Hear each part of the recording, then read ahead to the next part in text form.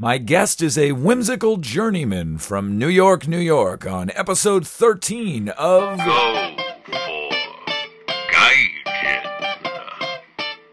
My guest is a bit of a postmodern renaissance man. He is a performing magician, actor, improvisational comedian, oh yeah, also an advertising creative, day jobs, an inventor, and the author of 5, soon-to-be 6 children's books, including the Those Darn Squirrels trilogy, better character development than Star Wars, if you ask me, and the New York Times bestseller Dragons Love Tacos. There is truly nothing this man cannot do. If there's anyone out there in iTunes land who's listening to this, please clap your hands loudly and scream at fucking obscenity at the top of your lungs, especially if you're in a public place like the subway, for my good friend, Mr. Adam Rubin. Wow, that was a hell of an intro. Was that good? Did I encompass who you are as a person? I'm gonna copy that down verbatim and use it on the dust jacket in the next book. Let's talk about the new book, Big Bad Bubble.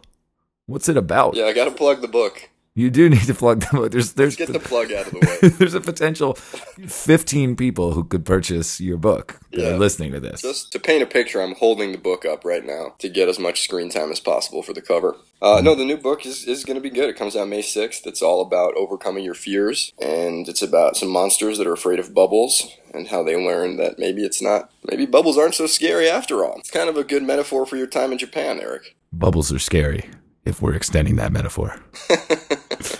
So yeah, well, that's awesome, man. I'm excited to read it, and I'm sure my audience will boost your sales big time. So yeah, I'm hopeful. I mean, that's the only reason I agreed to appear on this podcast. I was gonna say, we've never met. It's really cool of you to come on the podcast. Yeah, I just thought your publicity agent. If there was a way to promote my new children's book on a very obscure, slightly racist podcast about a Jew in Japan, then I got to go for it.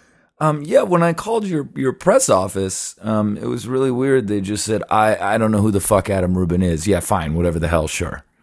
But very polite, very helpful. Yeah, they mostly do dry cleaning at that place, but so you're in Japan. I'm in Japan, Adam. Let's talk about it. It's insane. Every day is less crazy, but also in other ways crazier. So first of all, long-time listener, first-time caller. I love the podcast. Been listening a lot. And there's one subject you haven't covered yet, which seems to be really popular for expats in Japan. And I'm curious your perspective on the toilets. Oh, wow. That's a great question. Yeah, so most of the toilets are heated. I assume that's where you're going with this. I mean, I've heard all kinds of things. There's an electronic. There's like a control panel next to the ones at work. The one in my apartment's pretty standard. Nothing too exciting as toilet tech goes. But the ones at the office, yeah, heated seat. There's like 8 or 9 buttons on that panel. So what do the buttons do? I think one of them's a bidet. You think? It's in Japanese. And I haven't really. Are you kidding me? The first day I'm in Japan, I'm sitting on the toilet and pressing all 9 buttons. You haven't messed around with those buttons yet? I haven't. What if it's like just a whirlwind? I picture Jumanji happening if I press the wrong button. Like what? I don't know. Jumanji in your butt. Jumanji in my butt, which by the way is the subtitle of this episode.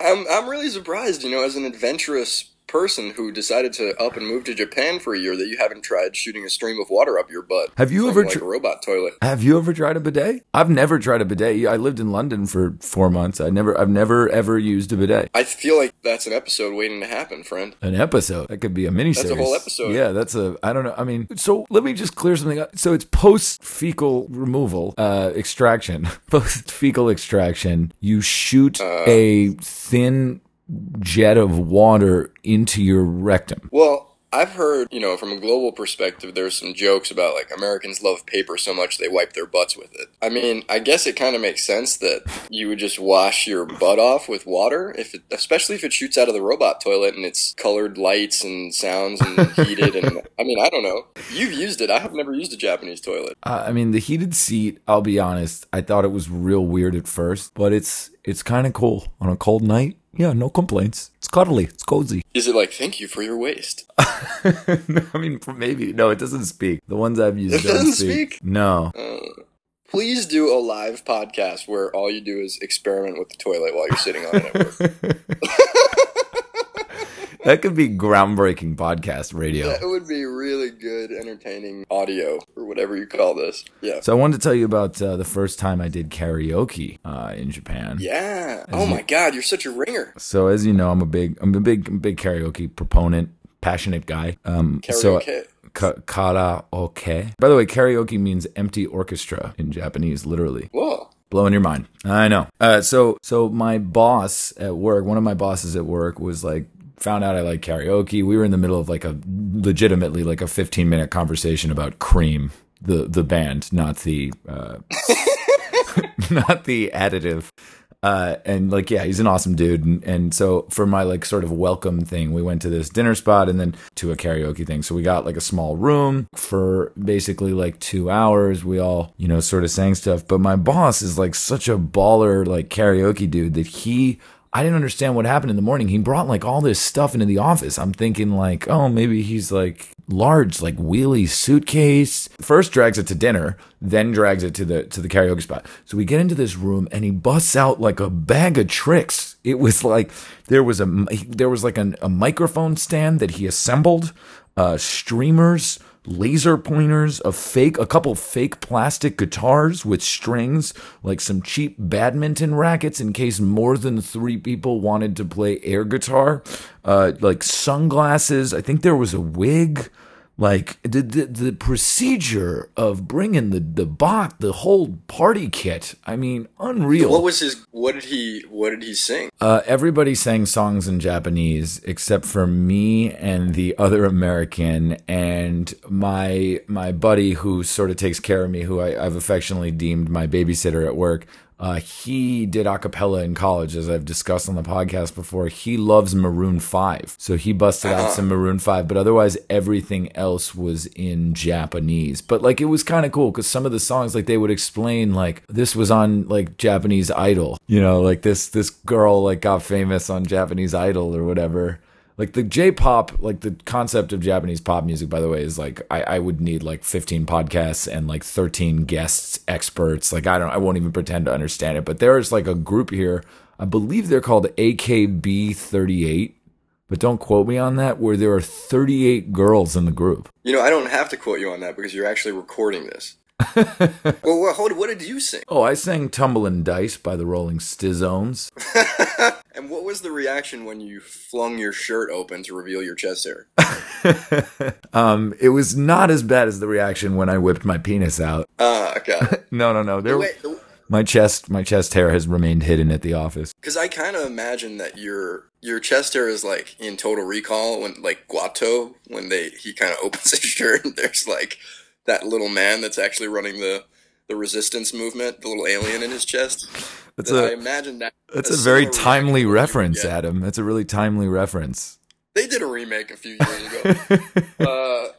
Anyway, I imagine that's the sort of dramatic reaction you would receive from the Japanese coworkers if you revealed your chest hair in the office. I agree. It reminds me of the 1976 made-for-television film My Father's Keeper, starring Sally Field. I got nothing.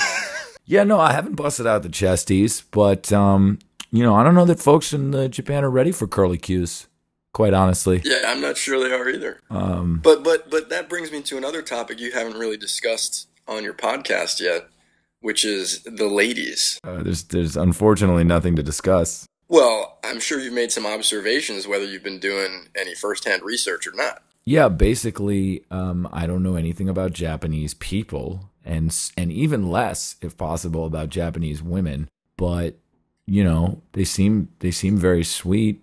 There's a lot of laughter. Is there a Japanese version of speed dating? Oh my God, I hope so. Probably, I'm sure it's. I'm just pitching you some upcoming podcast ideas here. I think that's a great idea. I'm sure there is speed dating. I'm sure it's computerized. Talking toilets. I think you got a couple new episodes. What's the deal with Osaka? If Tokyo's the big major city, is Osaka like the Chicago of Japan? What's the deal with Osaka? Well, actually, it's a very funny comparison, Adam, because Osaka and Chicago are sister cities. Wouldn't you believe it? Wow. You are just a wealth of knowledge. A font, some would say. Yeah, I think that's probably accurate. I would say, though, maybe sometimes it feels more like Des Moines. even though it's the second largest city.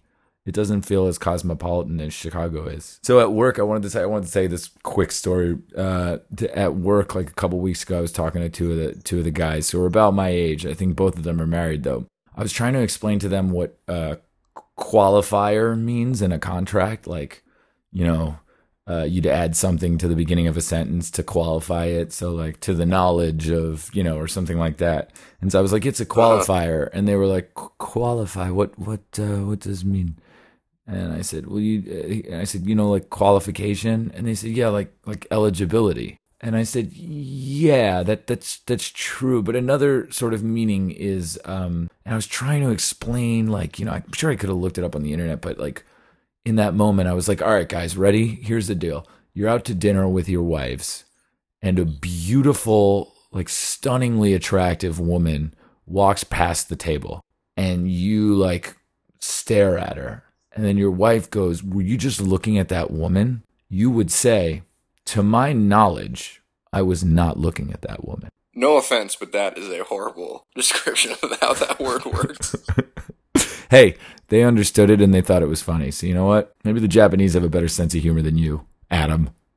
I think that's proven. When did you decide to become a fascist? I think it was just because I grew up that way. I was raised in a fascist household. I'm sorry, dude. I gotta pass out. Wait, one more question. Sure. How do the Japanese people feel about other Asian people? Like, I know this. I know that Japanese people have told me that the Chinese are loud. That's like the stereotype for the Chinese, I've been told. That they're loud.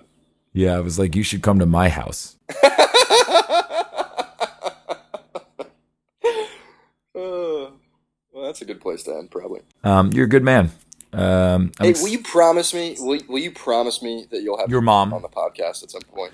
I don't think she's gonna come. Can I make a plea to your mom? Will you promise me not to cut this?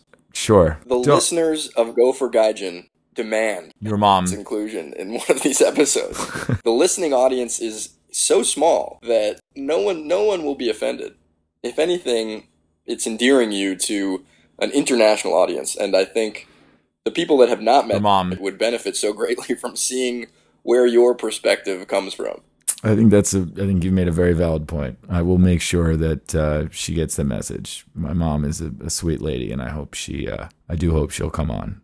Big fan of hers. And big fan. We're all big fans. She made me who I am. Well, Mom, now you know how important it is that you come on as a guest. Thank you, Adam. Arigatou gozaimashita for listening, and sayonara.